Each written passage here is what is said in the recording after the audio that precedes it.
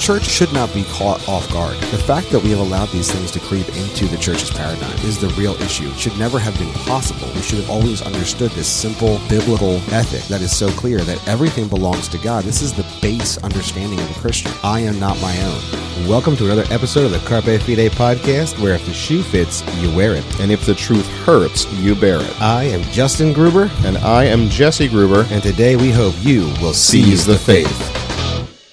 Well, episode 52, Jesse, of the Carpe Fide podcast. We find ourselves here again. Here we go again in the basement. Yes, it is nice and cold here in the winter basement. It's cold and musty in the winter basement.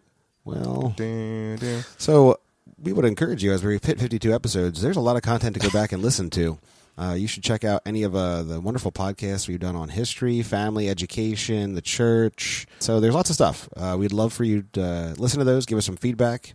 If you have any thoughts on any of those, so go ahead and give that a little ring-a-ding. Listen, we know the statistics. We know when you all started listening, and it was not at episode 1. Yeah, and the problem is... The problem is you're missing all of our good content when we started. That's not true. So much good all content. of our interviews are great. Oh, no, that's true. Our guests are great. It's just we had so much good content that we don't want you to miss out on. That's all. He said it, not me, so if you're disappointed, it's not my fault. Just lay it firmly on my shoulders. We also don't want to forget to mention that you can head over to the Carpe Fide shop this rest of this month. We're coming rapidly through the month. It's like time is so fast anymore. But we're supporting the Free the States organization for abolition of abortion. So you can go ahead and anything you buy, we're giving 10% this month towards Free the States. And we have this super awesome Abolish Abortion t-shirt that you should check out because it's pretty epic. It drips. That's disgusting. It does not drip. It just wears beautifully. No, I mean, that's what the kids say. Why do they keep changing the words, the kids? Well, drip is like... Hold on. I gotta look it up. He's now Urban Dictionarying drip, everyone. Just want everyone to know what's happening right now. This is not related to the topic that we will be talking about. Unfortunately, we will... get a definition. It's an adjective to describe your outfit, similar to swag, sauce, steez, or swank. Wow, it's literally related to outfits, so I guess the... All right, your outfit... No, we're not you saying can't that. read that one. All right, the example of Maine, my outfit is dripping right now. I guess that is... Maine is also a thing. Anyway... Try to go ahead and incorporate drip into your everyday vernacular as you're talking about your outfits. See, it's an alternate pronunciation of man. Maine. Oh, I thought it was something to do with like. Oh, what's up, Maine? The lion's hair. My outfit is dripping right now. All right, so we're going to stop that. Today we're going to talk about what many churches united together to talk about this past Sunday, and that was establishing a firm biblical sexual ethic. Yes. So this could be a good topic. I think they officially called it Conversion Sunday. I think that was the hashtag that they were trying to Conversion Sunday, yes. Well, this came about because Bill C4, which we do have a lovely article up on our website at The library. Written by, why am I forgetting his David Hansen. Thank you so much.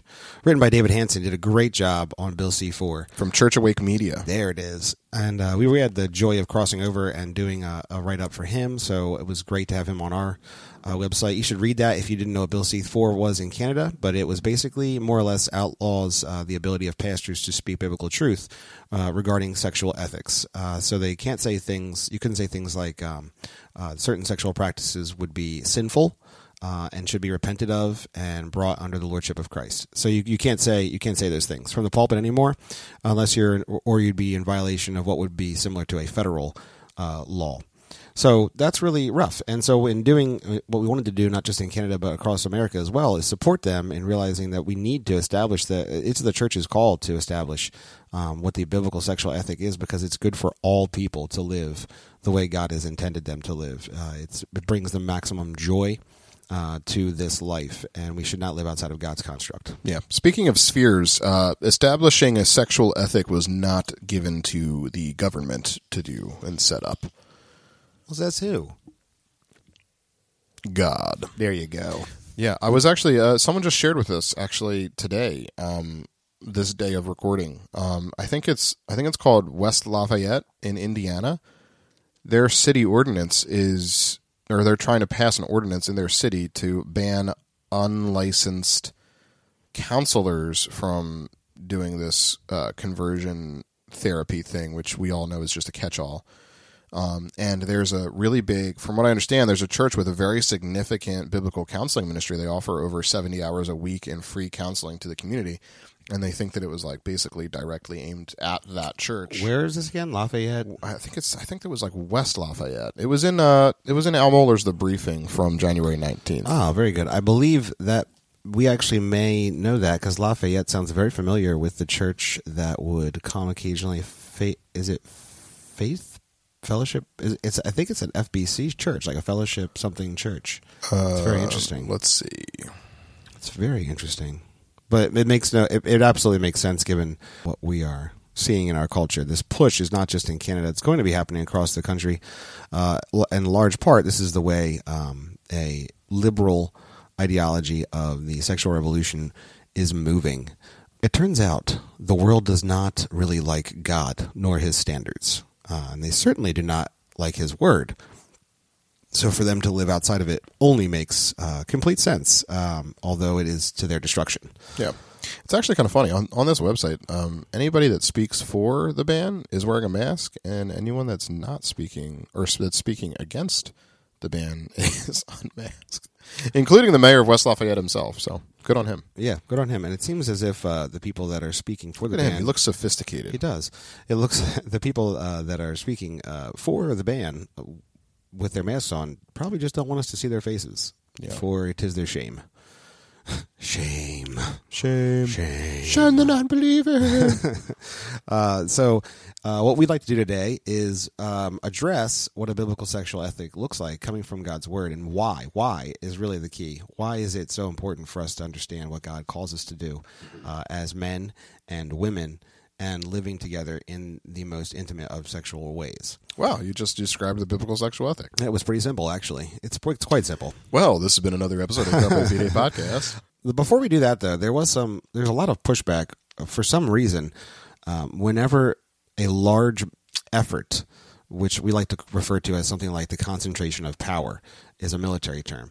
The focused effort of power that the church has in speaking towards one issue pulls you away from teaching in your normal exegetical mode, and that it's as if there's something wrong with that. And I would like to say that it doesn't seem to make the most sense to me, because most of what we know in our history, particularly in Christian history, has been the leaders of the church speaking out emphatically to the church itself about the cultural issues to establish the correct doctrinal positions from God's word so the church could push aside these cultural ideas that creep into the church. And it doesn't matter where you turn in the Bible, you will see that in the epistles. Clearly, they're constantly pushing back on cultural issues that have crept into the church that need to be squashed out and reestablished with clear biblical doctrine that lines up with God and his standard. But even through church history, time and time again, the martyrs went to be martyred usually because they were establishing themselves against whatever the cultural mandate and motif was at the time, whether that be licensing or unlicensing preachers. Speaking of licensing, whether that be freely distributing God's word. Martin Luther nailed 95 Theses to the Wittenberg church door specifically because he was attacking the cultural motifs that were creeping into the church at the time. It's pretty consistent. They weren't just crept in; they were the church at the time. And so we don't. There's nothing. And it's Wittenberg. Sorry. Being a Gruber, I should probably speak Martin Luther. The W's into the D's. church at Wittenberg. Yes. This is 95 Theses. The Data Worms. Data Worms. Data Worms. So Watson. I think it's important for us to acknowledge that the church should absolutely be taking time to speak into the cultural issues of the day. It is not anything wrong to either pause in an exegetical teaching to address something that is looming, and or to utilize as you're teaching exegetically those issues that come up naturally in the course of an exegesis. This is not a problem. This is absolutely okay, and it is actually good church history to do so. Yeah, I mean, especially in times such as these, and especially when we're trying to accomplish the concentration of force and effort onto a particular area where the battle line is particularly dark. It just makes sense. As one person, I don't know if I can say their name, but as one person that we were talking to on the Instas said, I don't know why people push back so hard against this, as if we can't take a topic and preach through it exegetically. And I was like, you know what? That's just the truth. Yipper. So having said that and laid that groundwork, we're going to just briefly walk through kind of what we did at our church this Sunday, and hopefully it edifies you as you need to be equipped and ready to address Equipped. Why. Ready. No, I'm not speaking in German. Now I'm accents. doing Arnold. You're doing Austrian. Austrian. So You don't need rights. Oh, gosh. wow, that guy. You know Escalated. what? He was the Republican governor of California at one point. Hard to believe. Yeah, well, it is California. Well, the steroids do something to your brain as well. So, Man. wow, Melted. So, Melted that. they Melted his brain.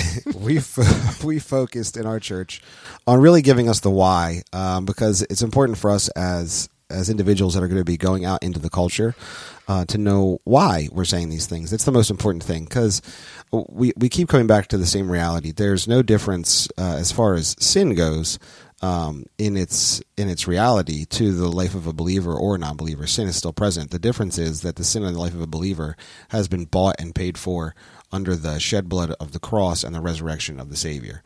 And that's the main difference. That is, it's not the main difference. It is the singular difference. And the reason we need to highlight that is because we're going to struggle with sin throughout our lives, as well as we need to constantly be conformed to the image of Christ and bring that under His lordship and repentance. But the world's going to need to repent as well, and so we can relate to the world in understanding this. So in understanding the why, what we also do is give a biblical framework for all of us to remember yet again why we are fighting sin in our own lives.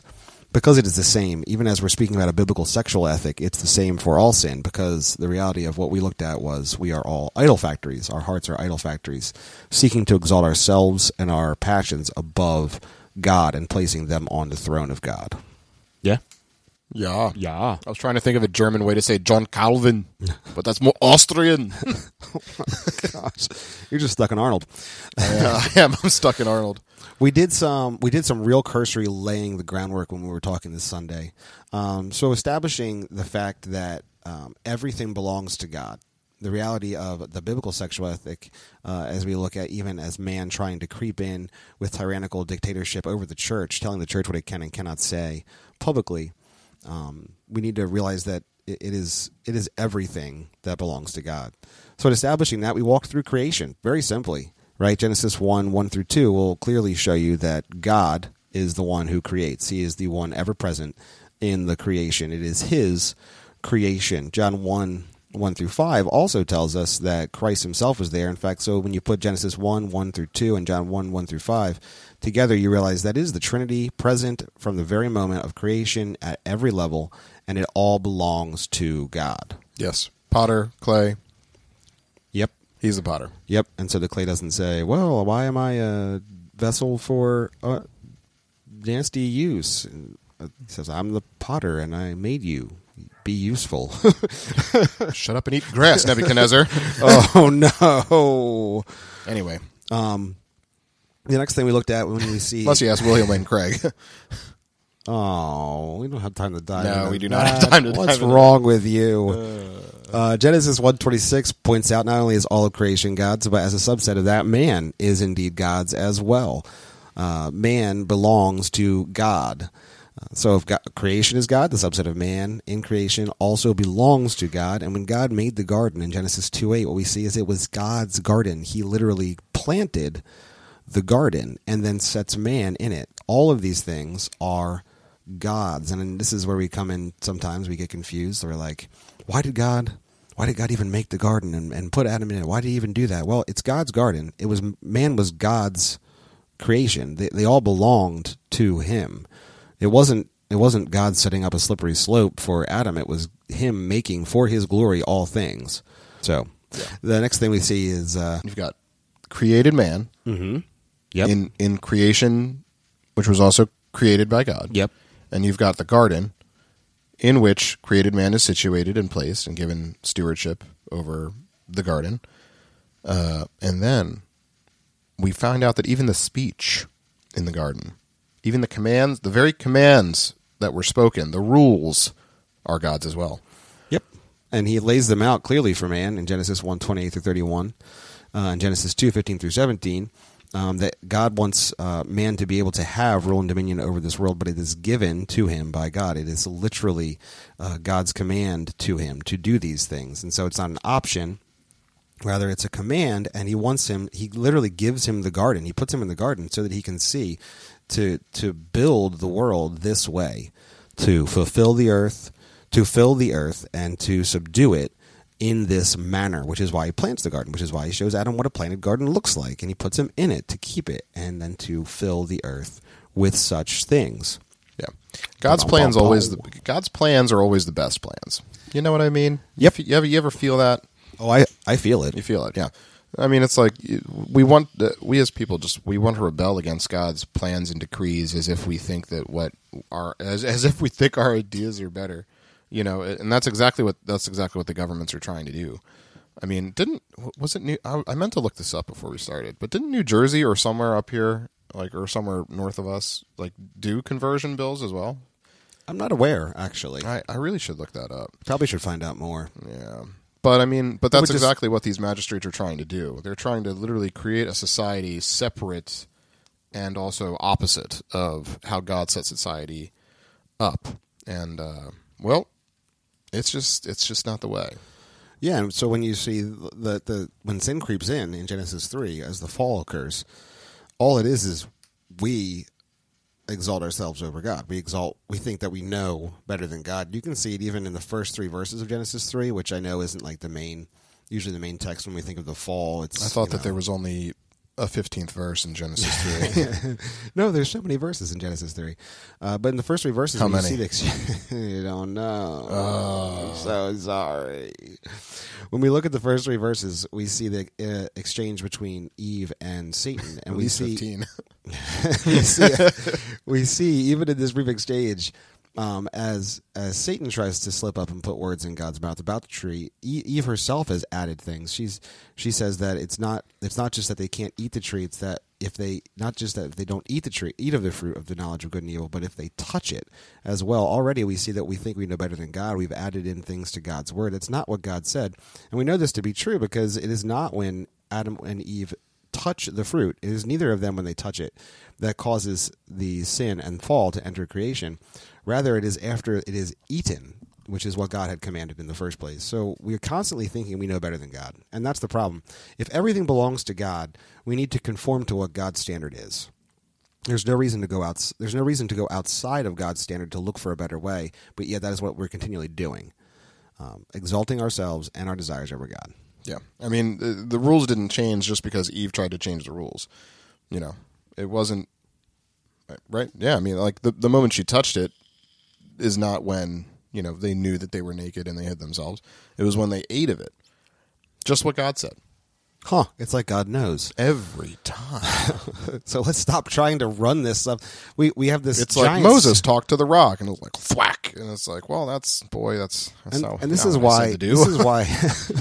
When you say a biblical sexual ethic, we are addressing everything from gender dysphoria, the idea that we can make, shape, remake, adjust, readjust our gender based upon our own desires, to how we actually interact with our intimate sexual actions, like homosexual or sex outside of marriage, or all these different things. And we're making up things like pansexual and asexual and transmosexual, and we're just making up words. We're just shoving things in. So this actually transsexual. We're addressing all of these things at the same time. They are all belong to God, and we don't conform ourselves to our passions. Rather, we conform ourselves to what God's standard is, because in that is life.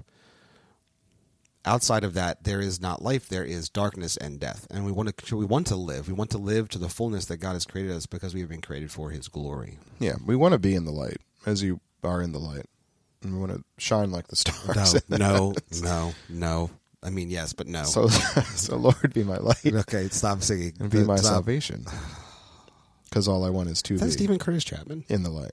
I think that's Stephen Curtis Chapman. I don't know. I'm pretty positive. Maybe if I started singing it like for real, it would come. Oh, I know. It's already in my head. I have it right there. I'm pretty positive it's Stephen Curtis Chapman. I'm almost positive. It's regardless. Tell us in the notes. Tell us in the comments somewhere on the Facebooks or the Instas. Or the Twitters. I guess we're there too. I mean, or the Gaps. Anywhere. Please tell us anywhere. The the next idea we wanted to bring in was this idea of tyranny that is over and above really this overarching reach into the church, as if the church should not be speaking these clear truths for the world to be healed by, because that's the reality of what repentance and conforming to Christ is. It's healing. It's healing ourselves. As it's Christ healing us. It's not us healing ourselves. Jeez, that's heresy. Gosh, please don't stone me. You need to be in the light. Jesse really did pick up a stone. I'm really scared. Where's the hammer? No, not the hammer. We looked at this phrase that is actually present in the United States Declaration of Independence, but it's also present from in English common law. It goes all the way back, and this is the idea of the law of nature, the laws of nature, and nature's God. And it's a very powerful statement. And people try to pick this apart, and they say they take this phrase from the Declaration of Independence. It's in the preamble. It's right at the beginning. It really sets everything off. And the whole reason they were appealing away from the authority of the Crown of England for their God-given rights is because they were appealing to the laws of nature and nature's God. The laws of nature was simply a way, like Romans 1 highlights, of knowing God and knowing God from His natural creation. He has made, and we know that Romans 1 tells us that present in what God has created is His eternal power and divine nature. So Romans 1, 18 through 20 will point you right there, as well as a beautiful picture from Psalms, which is absolutely, I feel quite confident that's where Paul was drawing from his knowledge of the Psalms as he's writing Romans, in Psalm 19, 1 through 6. This is expressing the eternal power and divine nature of God in creation. And so to say the laws of nature was not actually imploring anyone to look into nature as if nature was God. Rather, it was saying that God had made this, and we can know this because He has made it that way. So yeah, it's not two competing categories. You know, it's not like the Christians were making a category or an exception for the secularists. It's a hierarchy of thing. The laws of nature, and then above that, nature's God Himself. Right, and this is why it's really super important for us to establish the idea. It's a hierarchy. when we look into nature, we don't want to conform ourselves in what God has created to whatever marginalized things we can find in nature, to anything that would be outside the norm. We don't want to conform ourselves to the faulty standards in nature. God has created nature generally exactly how He wants it, and it works how it's supposed to. That's one of the reasons why you can't actually procreate outside of having a man and a woman. It's not possible. It's outside of a male or female anything, you do not get. Plants do reproduce. Yeah, plants are one of those things. but you don't go to you go to the aggregate of what God has created. You don't run to the far reaches to figure out, oh no, this is how it works. But that's not how it works. That's the abnormal form of how it works. And so God has created it exactly to work how it's supposed to. We should be seeking to conform ourselves to the standard He has made. It is His standard. Everything belongs to God. Yeah. Romans 1:20 also has this interesting phrase in it where it actually Paul is very emphatic when he looks at the order of nature that God has made, in which we see His eternal power and divine nature. He says that there is no excuse. They are left without excuse because these things are plain and obvious to them. Rather, they are rejecting them. It's so clear, so clear, so clear, and so. We do clear. We do what man always does, right? And Romans 1 just keeps walking us down that road, 21 through 23, right? It says they clearly know Him and choose volitionally to reject Him. Yeah, it's the garden all over again. It is. It's on repeat. Mm-hmm. Like the song that never ends. Don't sing another song. Just goes on and on, my friends. Some people started singing it, and they didn't know what they were doing, and they'll continue singing it forever. That's not the unfortunately song. for them. I know I switched it up on purpose so we didn't keep going. Because this is the song. Because God then says that their hearts will be darkened. He will literally darken their hearts. The more we run into this this false lie that we create for ourselves, the more our hearts are darkened. And he is literally through all of creation calling us to his light, but we continue to reject it. They exchange their wisdom for God's wisdom, which ends up actually just being foolishness. Well, they exchange God's wisdom for their wisdom. That's what I meant. Strike that. Reverse it. Yeah. Yes. As Willy Wonka said. And it is foolishness. Our wisdom is foolishness to God. It is the foolishness. And so we need to run to God's wisdom and stop laying hold of this foolish, faulty reasoning that we use. And then yet again, we see that they fashioned idols in verse 23 that were after their own image. They were literally of man and beasts and sons, and we make our own gods. But they're really more than just our own gods. They're our passions and our desires fleshed out into something we can really touch and hold. And that is exactly what we do with the sexual revolution does. It takes our passions and puts them into a sexualized form. And so we run to these idols. Isaiah 44 actually does a great job. If you want to see the pictures of how foolish the idol factory of the human heart is when we make these things. We exalt these things that are part of the creation, which belongs to God already, and we manipulate and pervert them to our own ends. It's disgusting. Was that a gross sound over the audio? It sounded gross to me. Hopefully it depicted how disgusting it is when we do this to God, because it's really gross. Just think of like the most disgusting thing, like a cat throwing up. Oh, that noise. I can do that noise. Should we do it now? I don't know. And they always do it twice. I don't know why. It's like a thing. Have you noticed that? Oh, now he's joking. I love how they like lay it out for you. They like, do. They like, put it in a line. They back up as Yeah, they they do do. it. Just like lay it out like as if they're setting the table. Like, oh gosh, cats See what I have made, What is human, and clean it up. clean now this up now, you fools. before I get the urge to eat it. I'll do it. Then I'll do it again. All right.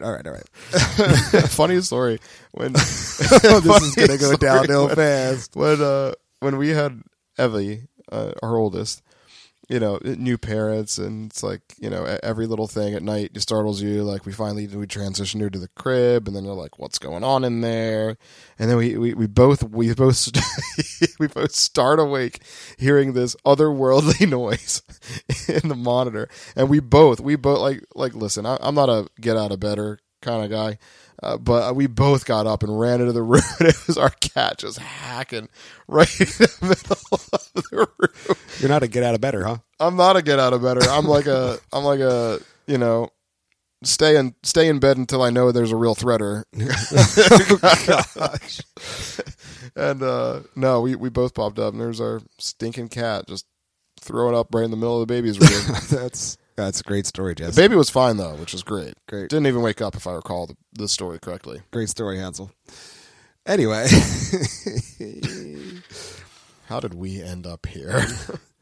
Oh yeah, we were talking about how stupid our foolishness and disgusting our depravity is. And you have highlighted it clearly with the sound of a cat and causing such fear and disgustedness to us. Yes. So when you move forward in Romans 1, you get to verse 24 to 32. Paul begins to clearly unpack what that looks like in practice as we exalt ourselves again and make our own idols. That we stupidly begin to worship the highest form of creation we can find. And at the pinnacle of creation that we know God has made, as the word outlines, is man, because he made man in his own image. Man is the pinnacle of creation. So we begin to worship man. But the highest form of worship that man has is whatever his passion is. And so we begin to worship our passions, whatever our passions are. And this is why the scripture clearly calls us, right, to bring our thoughts captive to Christ, because if not, we will begin to let our thoughts control us and move our passions. And our passions will not be for what Christ has. If we do not bring them under his authority and his control, they will be for what we want. And that is the foolishness, right? That is foolishness. It is not God's wisdom to do so. Right, and the highest passion of man that is born out is indeed how we use the very body God has given. Our actions, our thoughts, these are the forms of worship we take on when we reject God and choose to worship the creation rather than the Creator. And this is how we get every form of broken sexual gratification for ourselves only, instead of realizing how glorious and worshipful it has been created to be inside of the bounds God gives between a husband and a wife, creating that covenant community of family. And we pervert it into every form. And this is why we literally don't have enough words to describe the amount of genders we want to try to confuse right now, because any passion can be your God when God is taken out of the equation. I like to cook, so I'm a frying pan sexual. I do like fried food. Who doesn't like fried food? Like me some fried food. Yeah. Anyway. But yeah, and I think I was thinking about this as you were teaching it, like, you know, when you were reading Isaiah 44, you know, and it's going through all the stupid things that man fashions with his own hands, and it's like thinking of modernity, like, okay, yeah, sure, we don't carve things out of wood. Well, I mean, I guess Catholics do, but like we don't Wow, we don't carve things out of wood and stone and metal and like set them up in our houses as the Catholic Church does. I mean, I don't know many Catholics that carve things, actually, now that I think about it. It's the Catholic Church. Well, yeah, they don't, but boy, do they buy them. And like, you know, other I guess other Eastern religions and stuff like that too. But whatever. In our Western modern society, we have traded over those things for the literal sacrifice of our bodies to our own passions. Absolutely. And it's not like that wasn't happening back then. They had whole temples dedicated to debauchery, as which is the word that I was thinking of. Yeah, debauchery is a great word. And then I was thinking about SpongeBob. That's fine. Debauchery. Always goes back to SpongeBob. Yeah, it happens a lot. But yeah, like we literally, I mean, people change who they hang out with and who they interact with and how they interact with them to fulfill the passions, the evil passions that are within their heart.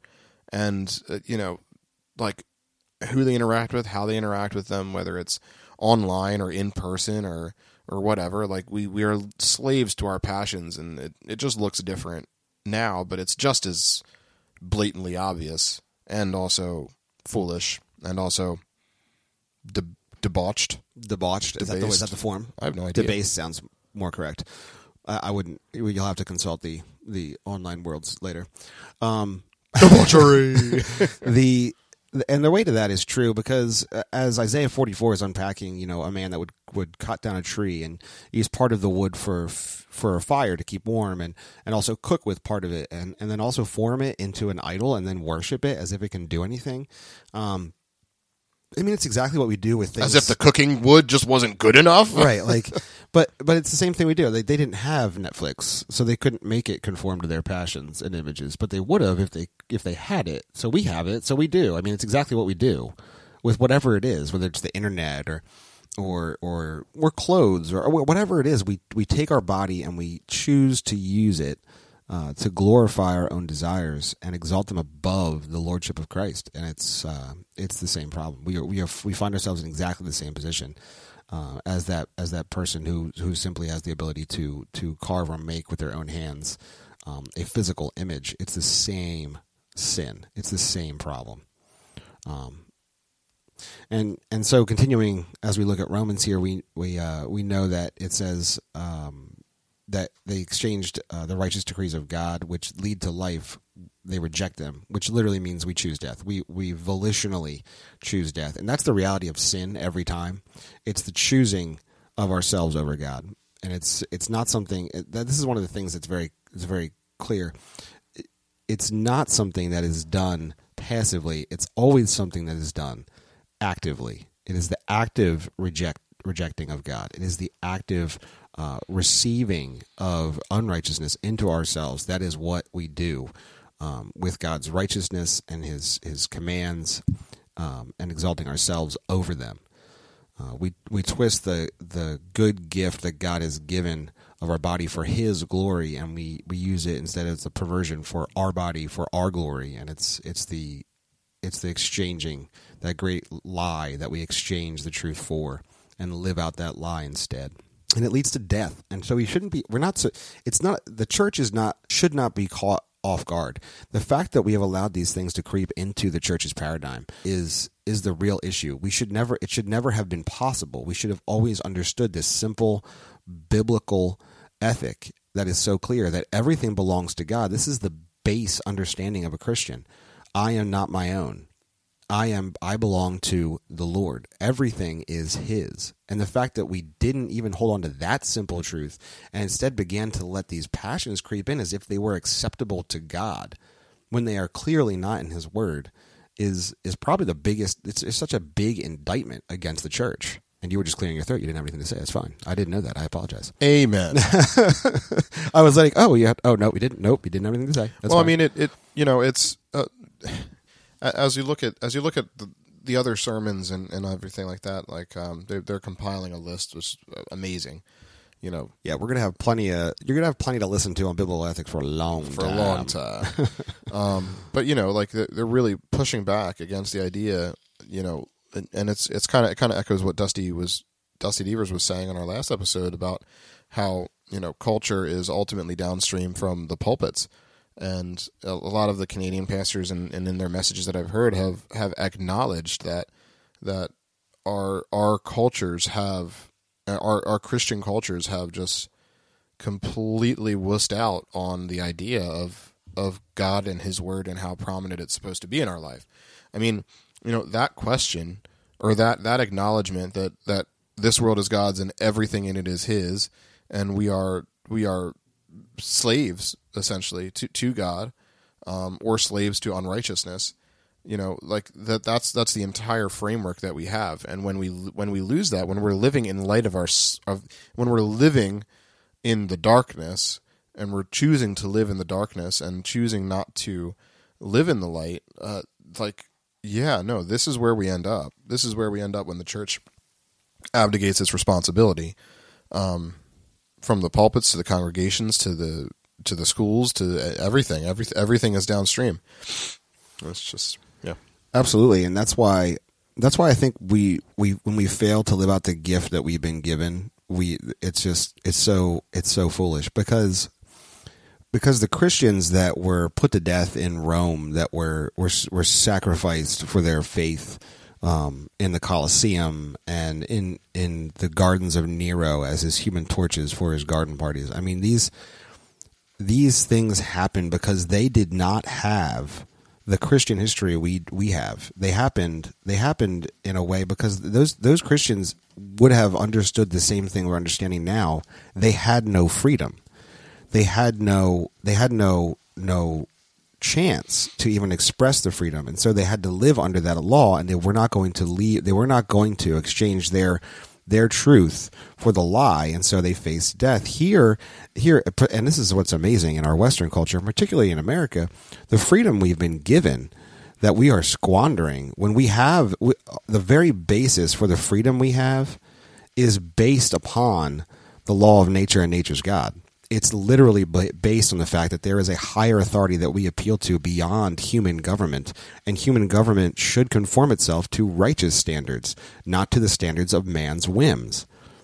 And it's the Christian tradition that lived on beyond Rome and went through Rome into the whole entirety of the world. That Christian history that we stand, on the shoulders of those men thinking we're giants. No, they've gotten us here through the grace and sovereign work of God, and we're wasting it. We're allowing the church to be taken over by whims instead of being directed by the dictates of God through His Word.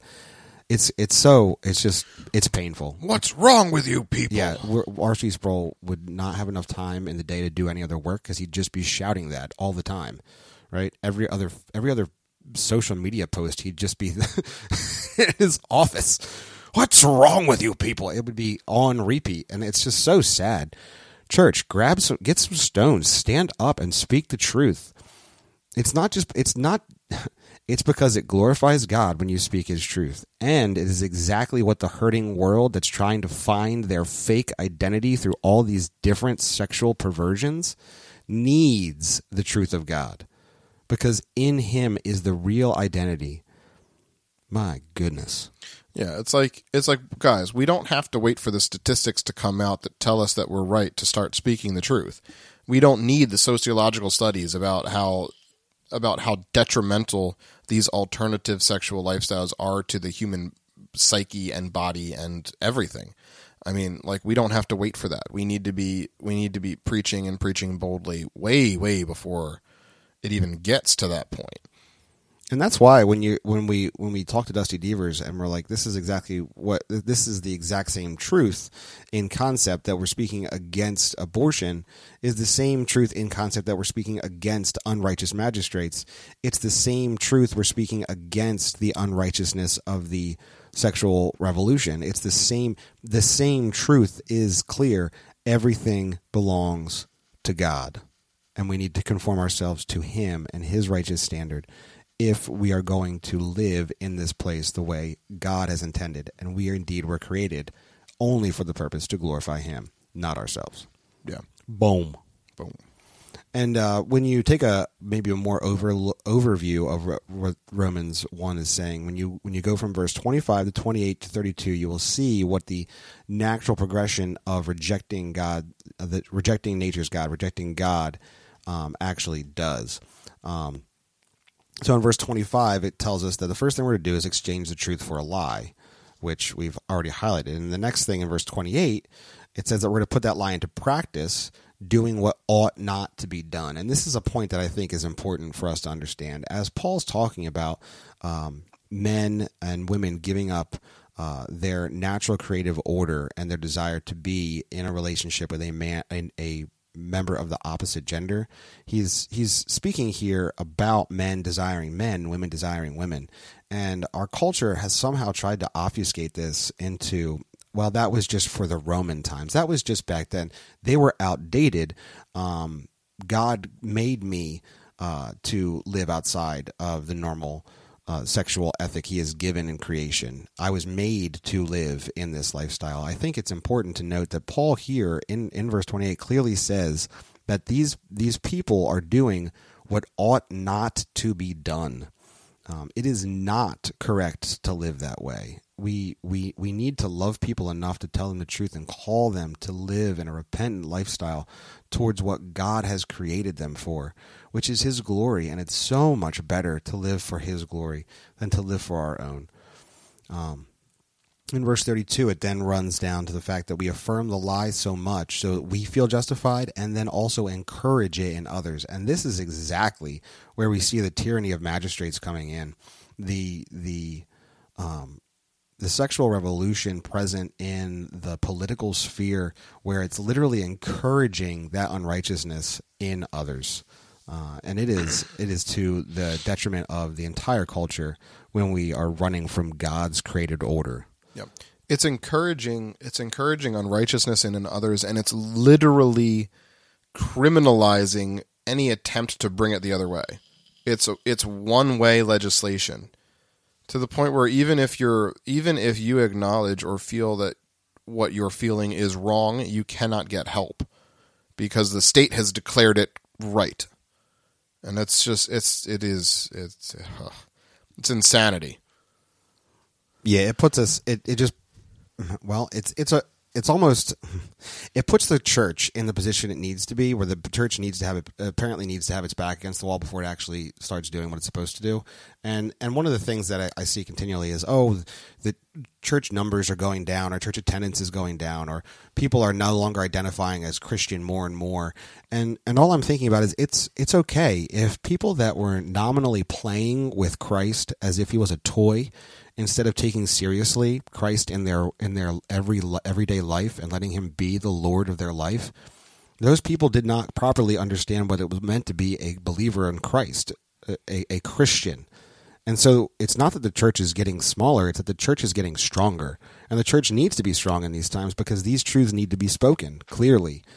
for a hurting world, a dying world, a lost world to return and find their purpose in the glorifying of God as the Lord and Savior of all things in their life. Amen. Amen. Bow the knee now, because bowing the knee later is way too late. Oh, man. Totally true.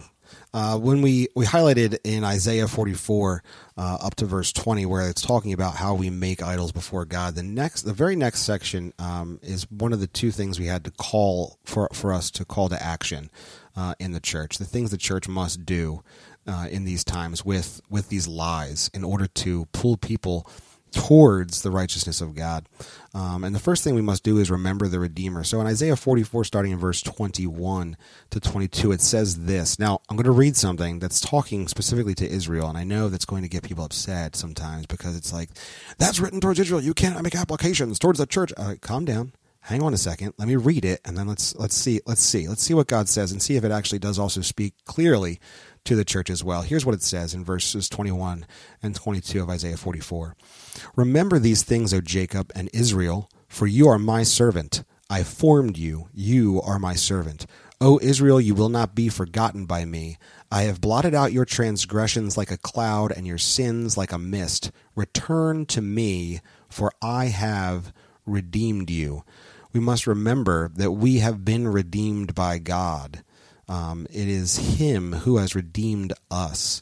And that changes the paradigm of our lives. We have been bought with the price of Christ's blood, and we have been sealed through the Holy Spirit given to us from the resurrection of Christ. These things are real, and we must remember them because they remind us of the Lordship on a day-to-day basis of who Christ is and what He has done for us. Remembering the Redeemer consistently in a moment-by-moment faith so that we can live the next moment for His glory. We do not belong to ourselves. Everything belongs to God. It's all about that gospel, baby. Yeah. Got to bring it back. Additionally, Paul, right before he sets everything up here, from verse 18 on, he says in verses 16 through 17 that we need to be unashamed of gospel and faith. We need to have an unashamed gospel faith. Which means it needs to be present in the world for them to see. Here's what it says in verses Romans 1, 16 through 17. For I am not ashamed of the gospel, for it is the power of God for salvation to everyone who believes, to the Jew first and also to the Greek. For in it the righteousness of God is revealed from faith to faith, as it is written, the righteous shall live by faith. We need that unashamed gospel faith to be present in our lives. So we need to take it with us to the store. We need to take it with us to the gas station. We need to take it with us to our workplaces. We need to take it and make it needs to be, the epicenter of our homes. This gospel faith needs to emanate from us because that is what will help the world to come to know Christ, because in it is the righteousness of God for salvation. Oh, man. Oh, it's a good word. It's a good word. It's a good word. It's a good word.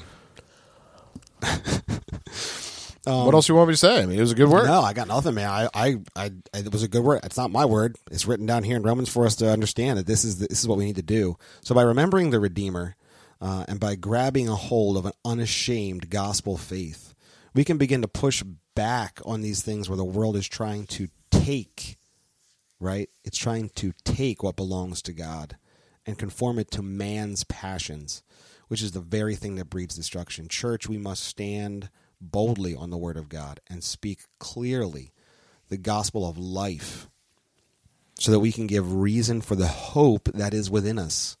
That is what we're giving a reason for. And it is hopeless to continue to let people to live in a perverted sexual life, confusing their gender and their sexuality for the sake of their own desires instead of conforming it to the glory of God where it can be fruitful and a worshipful act. Yeah. Amen? Being silent isn't loving your neighbor. Uh-oh. Yeah. It's so true. Being silent isn't loving your neighbor. And and when someone is leading in a lie, it is not loving to not say something. Rather, we should all be pointing and saying, repent, you're a liar, you need to stop. Because if not, we're letting people continue to follow someone who is leading them to death. Yeah. And I mean, in case you haven't gathered, that you really should go back and listen to episode 51 with Dusty Devers. It was incredibly wonderful and very pastoral take on abolition and abortion. But one of the other things that he mentioned, when we were saying like, okay, so what's the church supposed to do? Like, how do you interact? And I know that there's a big push for these, going to the abortion centers and whatever. And he said really just the question that we have to ask is, if you were heading towards death, what would you want someone to do in order to save you from that death? And so that helped for me frame the people that seem so I don't know what the right word is, desperate or committed or 110% out there at the abortion mills. It really helped frame what they were doing in a much more clear way for me. And I think that that attitude has to be applied really to the seriousness of this sexual sin as well, and its implications into people's lives. If I am heading towards death, what would I want someone to do for me? And it really takes a lot of the things that we think are crazy and inappropriate off the table. You're going to be that weird Bible guy talking to people about the Bible. Oh my gosh, you're going to be the weird person giving them life, trying to save them from their very passions that are eating them and consuming them, that are leading them to a heart that is filled with darkness and death. Yeah. I mean, I'm not saying sneak into your, friend's bedroom and put a chastity belt on them in the middle of the night. I'm not saying do that, but I'm saying that we should be responsible to be preaching truth into their lives. That if you do that, don't be surprised when you get arrested. Yes, you should. Honestly, you should. You should. Don't do that. Not for preaching the truth. Yes, but no. For, yes. Yeah. Well, I mean, in some places, yeah. Yeah. No, you will be arrested for preaching the truth. That's why this whole Sunday. It's coming back full circle here. Yeah, we are. But yeah, no, I mean, take up that mantle and stand up and be bold, and don't be afraid to speak the truth. Stop trying to avert your eyes from the opportunities Christ gives us to actually speak this truth all the time. Stop trying to avert your eyes from your coworkers and the person checking you out at the grocery store. Stop trying to avert your eyes from what God has put right in front of you, where you can speak the truth. I am certainly not saying that you need to go Billy Graham, tent revival every time you're in a public location. What I am saying is that Billy Graham was an alcoholic and he was a player. Okay, if God is calling you to do that, you should do that. But if not, every opportunity you have to interact with somebody, you're never, as C.S. Lewis said it, you're never interacting with a mere mortal. You're always interacting with someone who has a soul that will move into eternity. And what are we doing with those opportunities? That's ultimately what everything belongs to God means. We need to interact with people as if it actually does matter for eternity, and not be literally looking away, so that we don't have to have that conversation. Yeah, you can't half kneel to Nebuchadnezzar's idol and half kneel to God. Oh, nope. You can't do that. Nope. You stand up and you say, no, God will save us, and even if God does not save us, we will not kneel to you because God is our God. Mm-hmm. Mm-hmm. Hold the line. Yep. Hold the line, make a great shirt. I think it actually did make a great shirt. CarpeFide.com/shop if you really want one. It's pretty awesome. Looks really good on the sweatshirts, which are nice and toasty warm. Oh, they're so nice. Especially when you're sitting here in the basement, Jesse? Yeah. Oh, it's so cold. I mean, if you're... Never mind, I can't We should make slippers because it is cold down here. It is really cold down here. CarpeFide slippers. Seize the warmth. We've made 4 of them. 2 of them are for us, and 2 of them are for really weird random people around the country. CarpeFide slippers. Oh, man. But that is our episode 52. Really, the whole idea is to be encouraged to go out there and actually speak the truth that everything belongs to God, and that includes all of our sexual passions and deviancies. Bring them in conformity to the standard of the righteous hand of God, and do so today. Which I think leads us to have to tell you: remember, seize the faith.